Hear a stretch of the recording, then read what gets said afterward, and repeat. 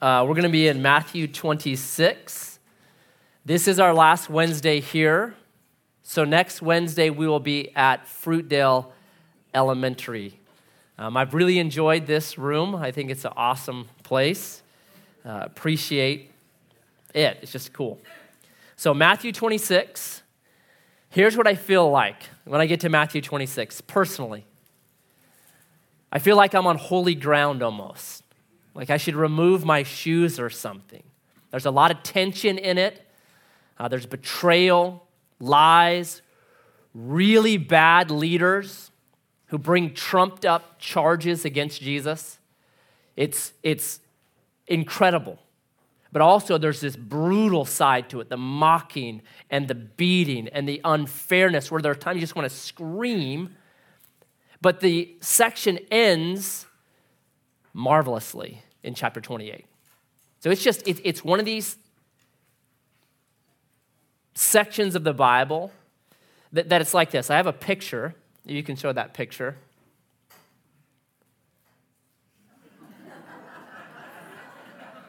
Isn't that a brilliant picture? Every parent has one like this, right? But the dog is even like, dude, it's your fault, man. Right? The dog's like ticked. Look at what you've done. Bad boy, bad boy. Like, I just love it. He's just like. So we all have that picture, right? It's what keeps Sherwin-Williams in business. Like repainting walls because your kids have just made a mess of stuff, right? Made a mess of the dog. Oh, it's so awesome. But here's the next picture that I really like. Check out this picture. This is what the kid did. Look what the mom turned it into. Isn't that brilliant? You got this mess of a kid on your wall, and she takes that mess and she makes something incredibly beautiful. This is part of one of my favorite sayings, and the saying goes like this: God writes straight with crooked lines. And what we're going to see in this next section is there's all these crooked lines. Crooked line after crooked line after crooked line after crooked line. And what God does is he writes straight with them all. That there's still Matthew 28. Even though there's all this crookedness and all this terribleness, in the end, it's straight, and it's a portrait that's so beautiful, okay? So I'm going to slow down a bit. We'll take 2 weeks to do 26 and 2 weeks to do 27 because they're kind of really, really, really brilliant. But let's jump in. And what you're going to see is that there's all this messes that people are making, the Judases, the Caiaphases, the Pontius Pilates, and yet the end is God writes straight with crooked lines, all right? Chapter 26, verse 1. When Jesus had finished all these sayings, he said to his disciples, "You know that after 2 days the Passover is coming, and the Son of Man will be delivered up to be crucified."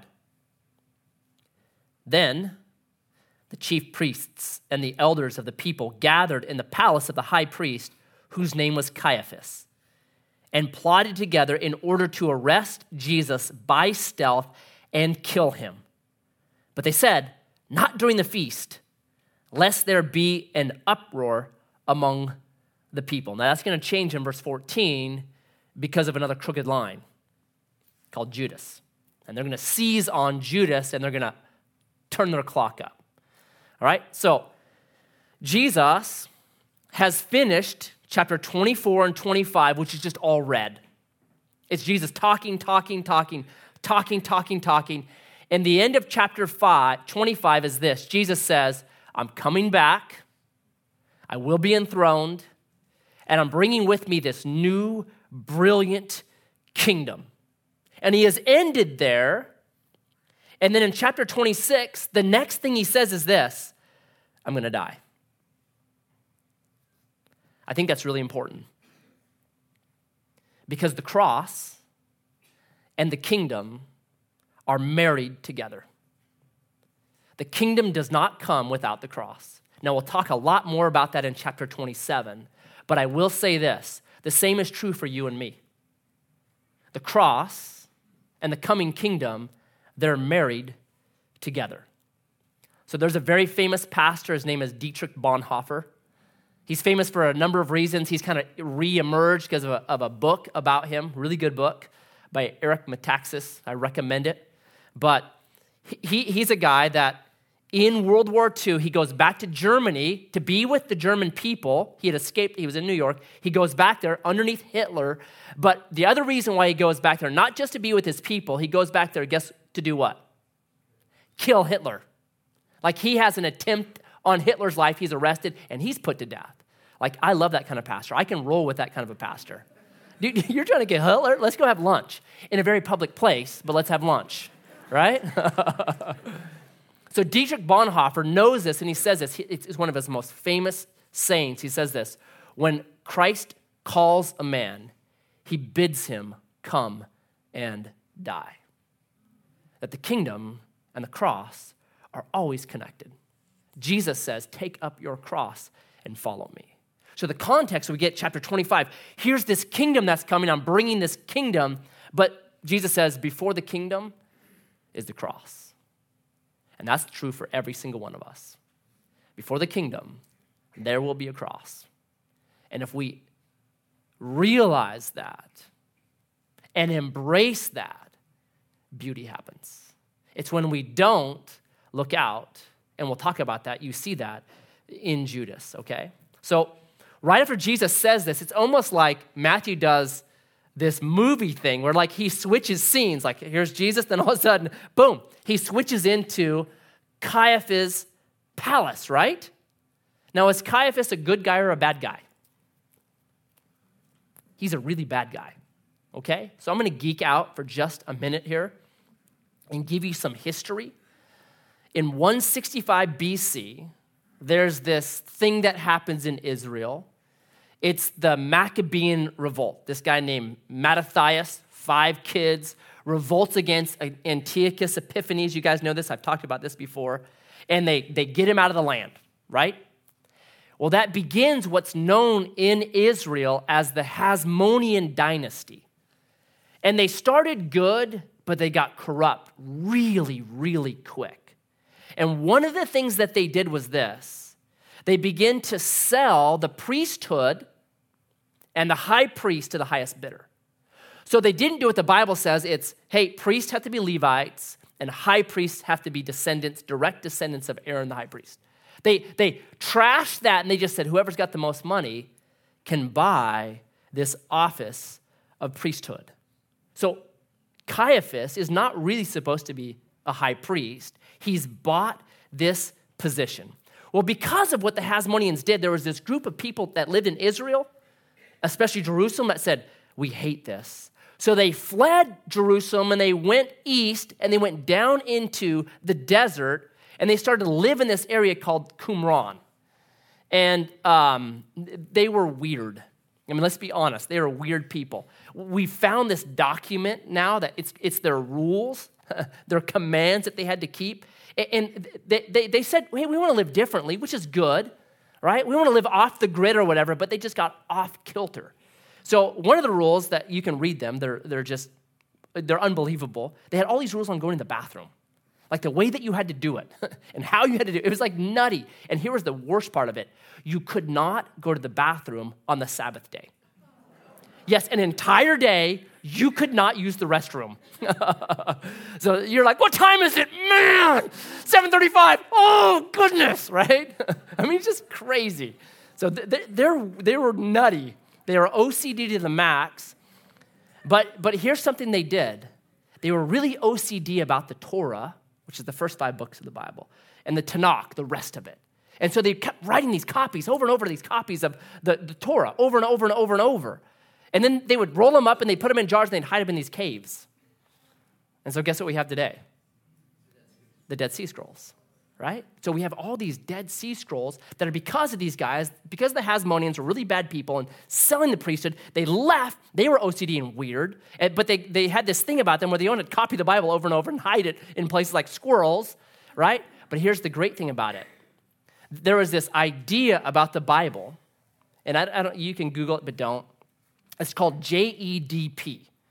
And what that theory says is this, is that the Bible was really small in the beginning, And then there was these guys that because they had an agenda, they would add on to it, the Bible a little bit here. So J stands for the Jehovists, and E stands for the Elohimists, and D stands for the Davidists, and P stands for the priests. So each one was coming to the Bible trying to say, hey, we need to worship Jehovah, or we need to worship Elohim, or we need to have the dynasty of David happening, or we need to have the priest in power. So they're all trying to add on these sections, if you would, to the Bible. So it was a very predominant theory. Well, the problem with that is this. We got the Dead Sea Scrolls. And with the Dead Sea Scrolls is this, because the Old Testament canon was finally kind of codified by what's called the Masoretics. It's the Masoretic text. It was in about the 8th or 9th century AD. So they said, okay, from here it's been building. Then we finally have it. It's codified. All right? Well, the problem with that is the Old Testament in the Dead Sea almost identically matches the Masoretic text. There's nothing added to it. So it's like this brilliant way that God says, I'll preserve my word, and I'm actually going to show you it has not changed. So God writes straight with really crooked lines. The Hasmonean dynasty, Caiaphas, weirdos in the desert. God says, I'm going to use all that for my glory. It's just a brilliant thing, right? So now you've got, from this point forward, what you're going to see really until the resurrection is Matthew begins to give us these character sketches of how different people respond to what's happening to Jesus. Have you ever noticed, like, when an event happens, different kind of people react very differently to that same event? Have you noticed that? I'll give you my best example. It's from a good friend of mine. His name is Josh Bossard. I was on the mission field in Vanuatu for 1 year with him, and he tells this story. It was revolutionary for him. And it was when he was 18, he left Medford, moved to Bend with a bunch of his buddies to ski and snowboard up there. So he had this house with like 5 roommates. And while they're in this house one day, there came this knock on the door, and it was they didn't know this though, it was their youth pastor. And he had dressed up like a bug exterminator with a mask on and everything, and he had this backpack sprayer thing, and the backpack sprayer thing he'd filled up with flour, but nobody knew that. It was just spraying white powder, right? So he knocks on the door, he's in his whole garb. One of the roommates opens the door, and he just shoves him aside and says, hey, I'm the bug exterminator here to exterminate some bugs. And he starts pumping his thing and spraying around the house. Josh said he was in the kitchen, like, making a sandwich, and he kind of looked over and was like, oh, all right, bug exterminator, okay. Keeps making his sandwich, all right. Another dude was watching TV. He, like, turned it up. I can't hear with his. His third roommate, though, started following him around. He's like, who's my landlord? Who hired you to do this? Who is your, like, just grilling him, like, what are you talking about? The fourth roommate picked up a aluminum fly case and started following the dude that was following the exterminator guy, just waiting for his opportunity. So they're kind of walking around. He's just spraying everything. He's like, finally, the guy that was asking all the questions is like, listen, man, you're in a hazmat suit and you're spraying this stuff. What about me, right? And the guy just turns around and just goes, and just sprays him in the face, right? That dude, Josh said he just fell to the ground. The dude with the fly case just went, boom, and just started beating the snot out of the guy until he tore off his mask. He's like, I'm a youth pastor. Josh said, in evaluating that, he says, I never want to be that guy again. I never want to be the guy just making the sandwich like things are going on. Like, I want to be a guy that responds. He actually prayed that. God, let me be a responder, not someone that just watches the thing happening like, oh, let me still make my sandwich. I want to be the guy with the fly rod case or the guy questioning. So what we're going to see is there are these character sketches of all these different individuals and how they respond. And most likely, you'll find yourself in one of them or in many of them. So the first one we get is really Caiaphas. And what we learn about Caiaphas is this. He's not a high priest. He's a politician, right? Look at verse 5. So he's leading this thing, and they say this, hey, we want to kill Jesus, not during the feast, lest there be an uproar among the people. That's a politician. Priests do what's right. Politicians do what gets them reelected. Priests say, my highest thing is to please God. A politician says, my highest aim is to please my group. And when we do that, look out. Some of the worst acts in history have been done by people trying to please other people. Pontius Pilate kills Jesus, even though he knows it's out of envy and the dude's totally guiltless because he wants to please people. Here's the problem. When you stop saying, I want to please God, and start wanting to please people, you lose your true north compass. Then everything is relative. No longer is it, hey, this is right and that's wrong. It's, well, whatever makes people happy. And you get very, very dangerous. They kill God. Caiaphas, because he's a people pleaser and wants to do what's expedient for him, kills God. Right? That's our first character sketch. Now, immediately, he is contrasted with this other person. Verse 6. Now, when Jesus was at Bethany, in the house of Simon the leper, a woman came up to him with an alabaster flask of very expensive ointment, and she poured it on his head as he reclined at table. And when the disciples saw it, they were indignant, saying, why this waste? For this could have been sold for a large sum and given to the poor. But Jesus, aware of this, said to them, why do you trouble the woman? For she has done a beautiful thing to me. For you always have the poor with you, but you will not always have me. In pouring this ointment on my body, she has done it to prepare me for the burial. Truly I say to you, wherever this gospel is preached in the whole world, what she has done will also be told in memory of her. Second character sketch. It's Mary, and I just put it like this. She's a server. She's a server. If you know Jesus' ministry, and you should by now, we've gone through almost the entire Gospel of Matthew. What you see is this. There's a lot of women involved in Jesus' ministry. It begins with a woman, right? Mary. You're going to give birth to Jesus. Then there's John's and James' mother, whose name is also Mary. Then you got Mary Magdalene. After the resurrection, Jesus appears to a Mary. You have this Mary right here. We find out in the other synoptics, her name is Mary. It's Mary that does this, right? So what does this mean? Name your child Mary, because she's going to be used greatly. I mean, obviously. Jesus likes Marys. There's a ton of Marys in the Bible. No, it means this. Jesus elevated the role of women throughout his ministry. Joint heirs with him. You are true kingdom joint heirs. And the setting that this takes place, it's fascinating to me. The setting is at the house of Simon the leper. How would you like to have that as a name? Have you ever thought about that? Chris the cancer. Frank the flu. Luke the leukemia. I mean, it's just like, really? Other cultures are interesting like that. In Vanuatu, where I lived for a year, there was this man who was there before me, great guy, his name is Mike Whitman, but he's a really large man. So their name for him was Fat Mike. And so they would ask me, hey, how's Fat Mike? I'm like, really? That's how you're going to refer? Okay. I mean, they're just honest, I guess. So they're honest about, hey, this guy, Simon the leper, that's your name. Here's what I love about this. Jesus chooses to go hang out in a guy's house who's called Simon the leper. I love that.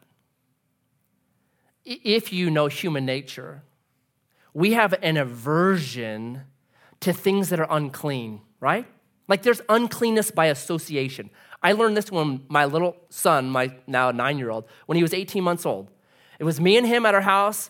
We were eating sandwiches. And he says, Dad, let me get you a drink of water. He's 18 months old. Where's he going to get water? Well, the only way he can get it is in the bathroom, climbing up on the sink and getting it, right? So he goes in the bathroom, he gets some water, he brings it out to me. And I remember looking at that just thinking, I'm not drinking that, right? Unclean by association. I don't know exactly what's happening in that bathroom with that thing, but I'm not drinking it, right? And he's like, Dad, drink your water. Oh, dude, I'm not thirsty right now. I'm okay, right? There's actually studies on this. They did this study where they made these white plates and then they put on them a black rat, and then they glazed over them like they're clean, but they had this picture of a black rat on them. And they fed people meals. Guess what they found out? People did not, the majority did not eat the food that had touched the black rat. Because in their mind, they're thinking, ooh, yuck, a rat. I'm not eating that food. It's unclean by association. It's very common. Sometimes I think we do the same thing to God. Like God can't be around sin. God can't be around sinners, right? Ever heard that? Is that true? Man. Adam and Eve, first sinners. Who shows up first? God, right? What you guys do? Oh, let me help you. Let me give you hope. Jesus is coming, right? How about Isaiah? God shows up. Isaiah's like, I am undone. I'm a man of unclean lips. What does God do? Let me help you. Grab a coal, cure him. Prodigal son, totally stinking sinner. What does the father do? Runs out and grabs a hold of him. Jesus here, I think once again, is showing, listen, when it comes to me, uncleanness does not transfer. That there's an upside downness to this kingdom. We talked about this back in chapter 15. Where in the Old Testament, it was if you touched a dead body and you touched somebody else, that uncleanness would transfer. But if you're a holy person and you touched an unclean person, they didn't become clean, they became dirty. Right? That's the way things work. If I'm healthy and a dude with the flu sneezes on me, what am I going to get? The flu. If I'm healthy due to the flu and I sneeze on the dude with the flu, does he get better? No. Right? That's the way the world works. Jesus is saying, I'm switching this world that's going upside down. The cleanness that I bring cleanses people, and their uncleanness does not touch me. It will not defile me. It's just one more hint at that. Simon, the leper's house. And here's what Mary does. She gives her absolute best to Jesus. This alabaster box would be worth at least a year's salary. Once it's opened, you had to use it all. It had a very, very short shelf life. So she opens it up. She uses it. Now, why does she do that? Is there a law? Was there a rule? Was she told to? No. She has found in 3 years Jesus to be beautiful. And because he's beautiful, she worships and serves him. I found that to be true. If you can get people to worship the beauty of Jesus, the rest is taken care of. You don't have to guilt people. You don't have to give them rules. You don't do any of that. It's taken care of. They give their best. They give their all for him. Beauty captures us, doesn't it? You see it in kids. You see it all the time. Just something that captures them, something that inspires them. It has to be beautiful. And yet, what do the other disciples say? It's especially Judas. This is a waste. What she has done is a waste. We could have taken that, sold it, and given it to the poor. Would they have actually done that? Probably not. It's just a red herring. They're envious or jealous, or I don't know what was happening with them, but for some reason, they did not like it. It was wasteful. I think there's a little bit of that in all of us. Sometimes the way people worship, or the way people celebrate Jesus, or even what churches sometimes use money for, we can be like, man, that's a waste. We could have taken that money and fed the poor, or gone on missions, or done that kind of stuff. And there's definitely a balance to that. But I also think Jesus is worth it. And when you get away from that, you get into a weird kind of thing. And it reminds me of, like, if you've studied history, the USSR, when they got rid of God, and they became atheists. You look at the 1950s and the 1960s, their architecture, guess what it was? Ugly, drab, square, windowless. Why? Because they became utilitarians. People were like animals. You just warehouse them, you get your job done, you go home to your little tiny flat. There's no beauty, there's nothing. In fact, they've done studies on certain ones of the Soviet bloc countries.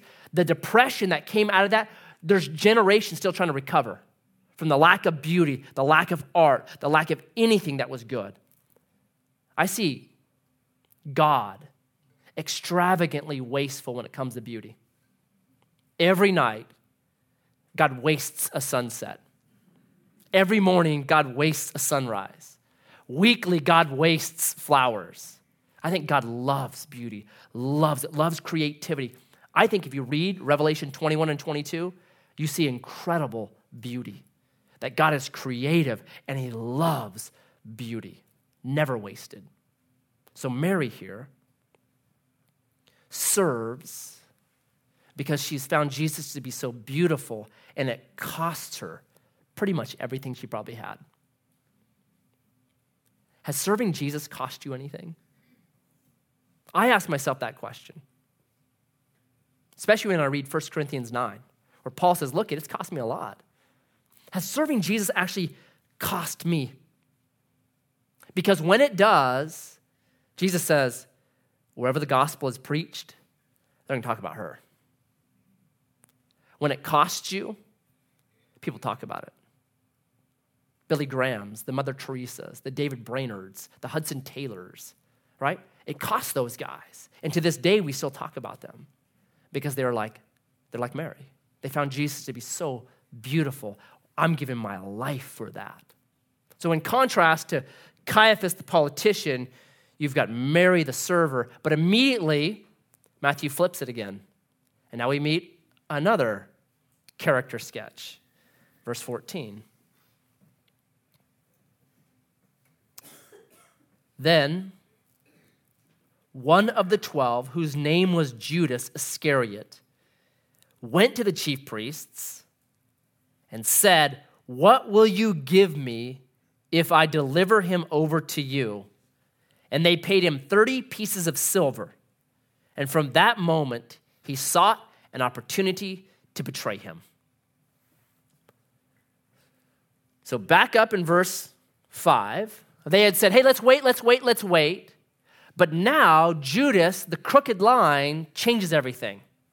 Ooh, well, this changes everything. If you're going to betray him for us, okay, we'll seize whatever opportunity comes. And it's actually needed because Jesus dies on Passover. Their original plan was, let's wait till after Passover because God writes straight with crooked lines.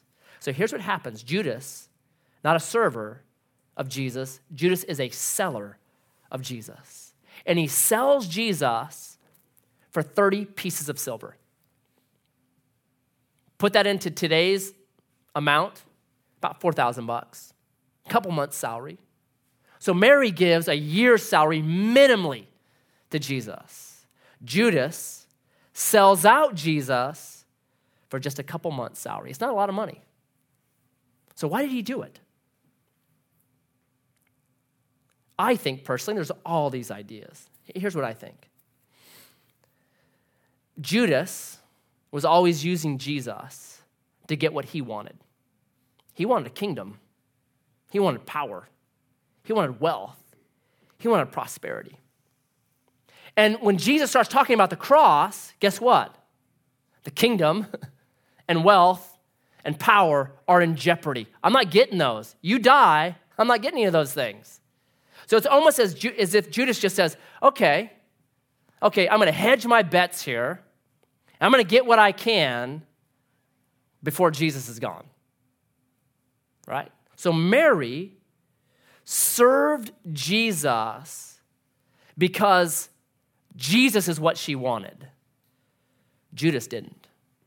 And I think right in these two characters, we get some of the biggest mistakes that happen in Christianity. I think it's the biggest one. And the mistake is this. I'll give you an analogy first to try to explain it because it's this important.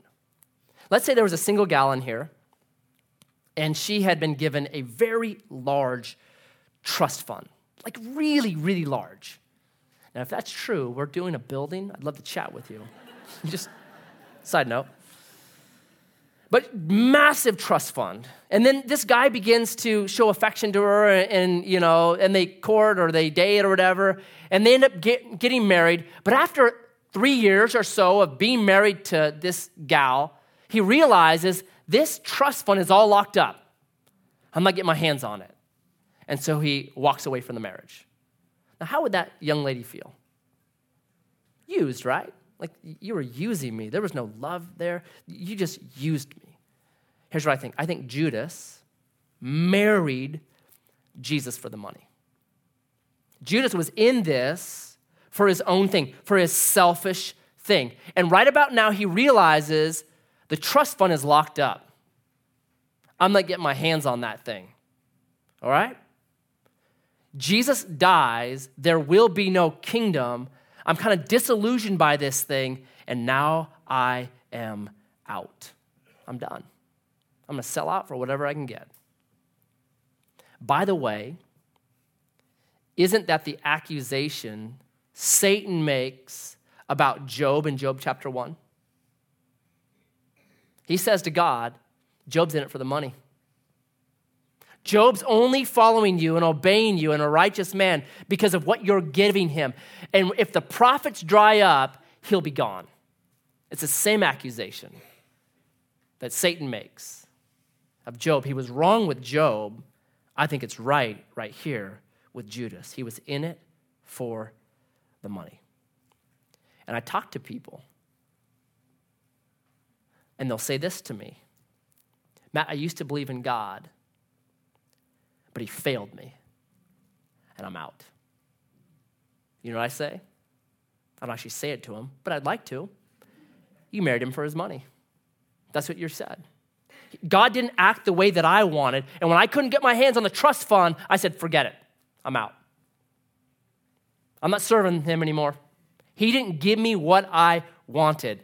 He acted like God, and I don't like that. So I'm out. And I'm going to sell it, do whatever I can to get what I want. Here's the better way. I love Isaiah 6 because of this. In Isaiah 6, you're introduced to these beings. We call them seraphim. The name literally means burning ones. And the seraphim are always in the presence of God. And all they do is praise and worship God. That's all they do, 24 hours a day, 7 days a week, 365 days, for millennia. That's all they do is they praise God. What do they praise about God? Do they praise his power? Oh, we praise your power. Because power can be nice. Like, I wouldn't mind getting some of God's power. Like, I'd love to call down fire on my neighbor's marijuana grow. Like, boom, that would be awesome. Boom, ski. Took care of that problem. Right? That'd be awesome. Do they praise him for his power? Or wisdom? Like, I'd love to have God's wisdom. Make really good choices. Really good business decisions. That could really benefit me. Or for his mercy. Or for his grace. Those are good for me. They don't. If you know Isaiah 6:3 says this, that they sing out, holy, holy, holy is the Lord God Almighty, the thrice holy God. They worship his holiness. That's zero benefit to them. They did not do a cost-benefit analysis of why to worship Yahweh. They said, he's holy, and he's beautiful, and he deserves it. And because of that, they're set on fire, and they're moved. You want to be set on fire and moved? Worship God for his holiness. It moves you and transforms you and sets you on fire like the seraphim. That's what we're supposed to do. It's like music. Music has a power, right? But music, there's no benefit. You're not like, man, if I listen to this album, I'll do better in my career. No, right? That's not why we listen to music.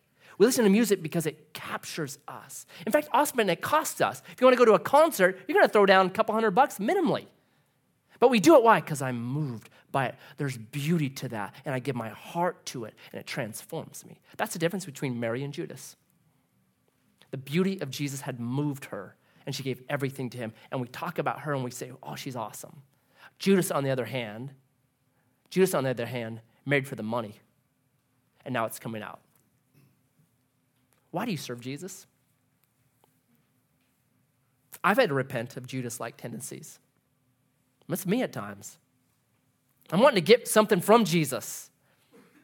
Instead of saying, Jesus, when you called me to come and die, to take up my cross and follow you. And you are so beautiful, you're worth it. And I have to repent, and I pray Psalm 27:4, Lord, let me inquire in your temple, and let me behold your beauty, because that's what's going to change me when I see your beauty. Judas never saw it. And after 3 years, he was out. And that's what we see right here.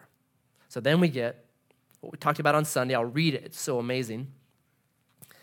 Now, on the first day of unleavened bread, the disciples came to Jesus saying, these are some really important little nuggets here. First day of unleavened bread, the disciples came to Jesus saying, where will you have us go prepare for you to eat the Passover?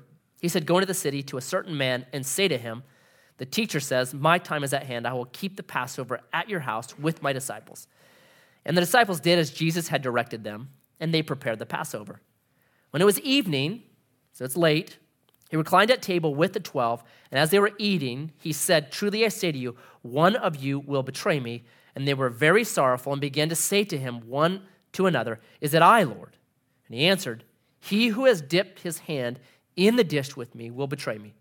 The Son of Man goes as it is written of him, but woe to that man by whom the Son of Man is betrayed. It would have been better for that man if he had not been born. Judas, who would betray him, answered, is it I, Rabbi? And he said to him, you have said so. Now, as they were eating, Jesus took bread, and after blessing it, broke it, and gave it to the disciples, and said, take, eat, this is my body. And he took a cup, and when he had given thanks, he gave it to them, saying, drink of it, all of you, for this is my blood of the covenant, which is poured out for many for the forgiveness of sins. I tell you, I will not drink again of this fruit of the vine until that day when I drink it new with you in my Father's kingdom. The fourth cup. We talked about this on Sunday. Let me pick up 2 points. Number one, it's one of my favorite verses. It's verse 22. Truly I say to you, one of you will betray me. And they were very sorrowful and began to say to him one after another, is it I, Lord? You guys know the disciples were not varsity, right? Not at all. One of them gets rebuked as Satan. 2 of them want to call down fire on a poor village. 2 of them get their mom to come and try to lobby Jesus to get a right position. They're always arguing about who is the greatest, right? Jesus over and over says, ye of little faith. It becomes their nickname, like little faith. Yeah, what do you want? You need me? So they're not varsity. But right here, man, they get it right. Is it I, Lord? I love that verse. Is it I, Lord? If you want to have a really good marriage, and to be a really good parent, and to be an unbelievable friend, if you want to be a person that makes friends and makes peace with people, begin every kind of conflict or every kind of begin by that little phrase. Is it I, Lord? Am I the problem in my marriage? Am I the problem in this friendship? Am I the problem at work? Am I the problem in my neighborhood? Am I the problem as a parent? Begin every single beginning of a conflict with that one statement. Pray that. Or is it I? Is it I, Lord? Am I the issue here? If you do that, you're going to find something amazing happens. Number one, you're going to find sometimes it is you. And God will change you. And number two, you'll find this. You're much more empathetic for other people. And your marriage is better, and your friendships are better, and you're a better parent. You're better on every single level. You're able to ask forgiveness. You know what? I've started that, and I'm sorry, sweetie. It's an amazing, amazing thing. Try this. If you don't believe me, try it for 1 month. Just try it. Whenever there's a little something Before you get involved, just pray, is it I, Lord? Someone cuts you off on the road, instead of being like, you, say, was it I, Lord? Was I driving bad right there? Start with that. If a dog's barking at you, instead of being like, you stupid dog, say, is it I? Did I step in something? Why are you barking? Is it I? Did I do something to you? I'm serious. Try it. It's amazing. It's amazing what it does to you. You give God the opportunity to really reveal when it is you, and it sets you free from so many conflicts that are just dumb. That's just stupid. Why are we arguing about that? If you would have begun by simply saying, is it I, Lord, and then listened, it's gone. Secondly, I said on Sunday, there's no lamb. Well, there is a lamb. It's Jesus. But there's no lamb. There's no killed, slaughtered lamb. And so there's questions like, why is that? So very quickly, if you look at John, the Gospel of John, the synoptics are Matthew, Mark, and Luke, and you try to piece together like the events of this night, here's what I believe happens. I believe Passover is on Thursday, not Friday. I believe the Sabbath that's talked about is actually the Sabbath day, starting at Friday night and going through till Saturday night, that 24-hour period. The day of preparation is that Friday morning when you're preparing for the Sabbath. So there's all these like clues in it. So I think personally that Passover is on Thursday, and then you've got the normal Sabbath, and then resurrection is on, obviously, Sunday. So what does that mean? I believe Jesus is celebrating the Passover very late Wednesday night or very early Thursday morning, however you want to look at it, because the Jewish time is different than us. So it's at sundown, it says evening. At sundown, Jesus, what we think is Wednesday night, but it's really Thursday morning, Jesus is celebrating the Passover. And he celebrates it into that evening, into that night. Now, why is that important? Because if Jesus is going to die on Passover, to be our Passover lamb, then that means this: the Passover lambs have not been killed yet. They get killed on the day Jesus would have been on trial. So Jesus didn't have a Passover lamb at this meal because it's actually being celebrated a little earlier than normal, but not out of anything that was out of the law, but he was early before the lambs would be slaughtered the next day when he's being slaughtered at the same exact time. So that's what I believe is happening here. You can look through it if you want. You can do your own research. That's how I think things happen. Passover's on Thursday. Jesus, early Thursday morning or late Wednesday night, our time would be late Wednesday night, Jesus is celebrating this Passover. And here's what's fascinating to me about the ancients. Their sleep pattern was so different than us. Do you know that? They didn't sleep like go to bed at 10, wake up at 5. They slept like 3 or 4 times a day, like 3 hours, 2 hours, 3 hours. And most ancient cultures would wake up like somewhere in the evening and stay up till like 2 in the morning. And science is saying that's actually healthier for you. It was the invention of the incandescent light bulb that destroyed the old ways, the old patterns that people used to sleep. Because now you can stay up. Before when it was dark, you just be like, man, I'm tired. We'll go to sleep. Wake up when you want. Have a meal then. So I think that's more what's happening right here. I could be wrong. You can disagree with me. It doesn't matter. What matters is Jesus dies and Jesus rises again. That's what matters. The rest, interesting details, but not paramount to our faith. And in chapter 27, I'll talk about this. When we talk about Jesus dying, I think in Western evangelical circles, we always think substitution. And I think it's so much more than that. I think on the cross, yes, Jesus substituted for us, but also Jesus provided a propitiation for us and triumphed over evil and forgave us of our sins, provided an example for us. When you look at the New Testament, the overarching example that we're told to follow of Jesus is, guess what? It's his death. Read 1 Peter chapter 2. Read Paul. It's not his life, it's his death.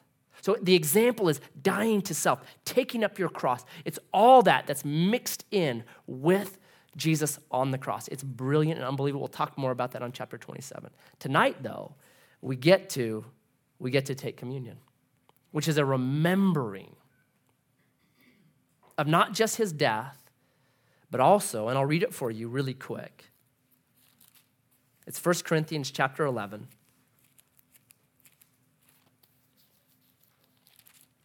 And it says this. Verse 23. For I received from the Lord that which I also delivered to you, that the Lord Jesus on the night when he was betrayed took bread, and when he had given thanks, he broke it and said, this is my body which is for you. Do this in remembrance of me. In the same way he took the cup after supper, saying, this cup is the new covenant in my blood. Do this often as you drink it in remembrance of me. Verse 26, for as often as you eat this bread and drink this cup, you proclaim the Lord's death until he comes. The two things I think that we are supposed to remember is his death that triumphed over the Pharaoh, his death that set us free from the law, his death that's redeemed us, but also we're supposed to remember his return. That the fourth cup is waiting, that the kingdom that was inaugurated by Jesus will be completed one day when he returns for us and we rule and reign with him for eternity. So this evening, I want us to just think about that a little bit. So the crew's going to come up, we'll pass out communion, and I'll give you a couple minutes just to kind of think, what does that mean if I really believe Jesus is returning for me?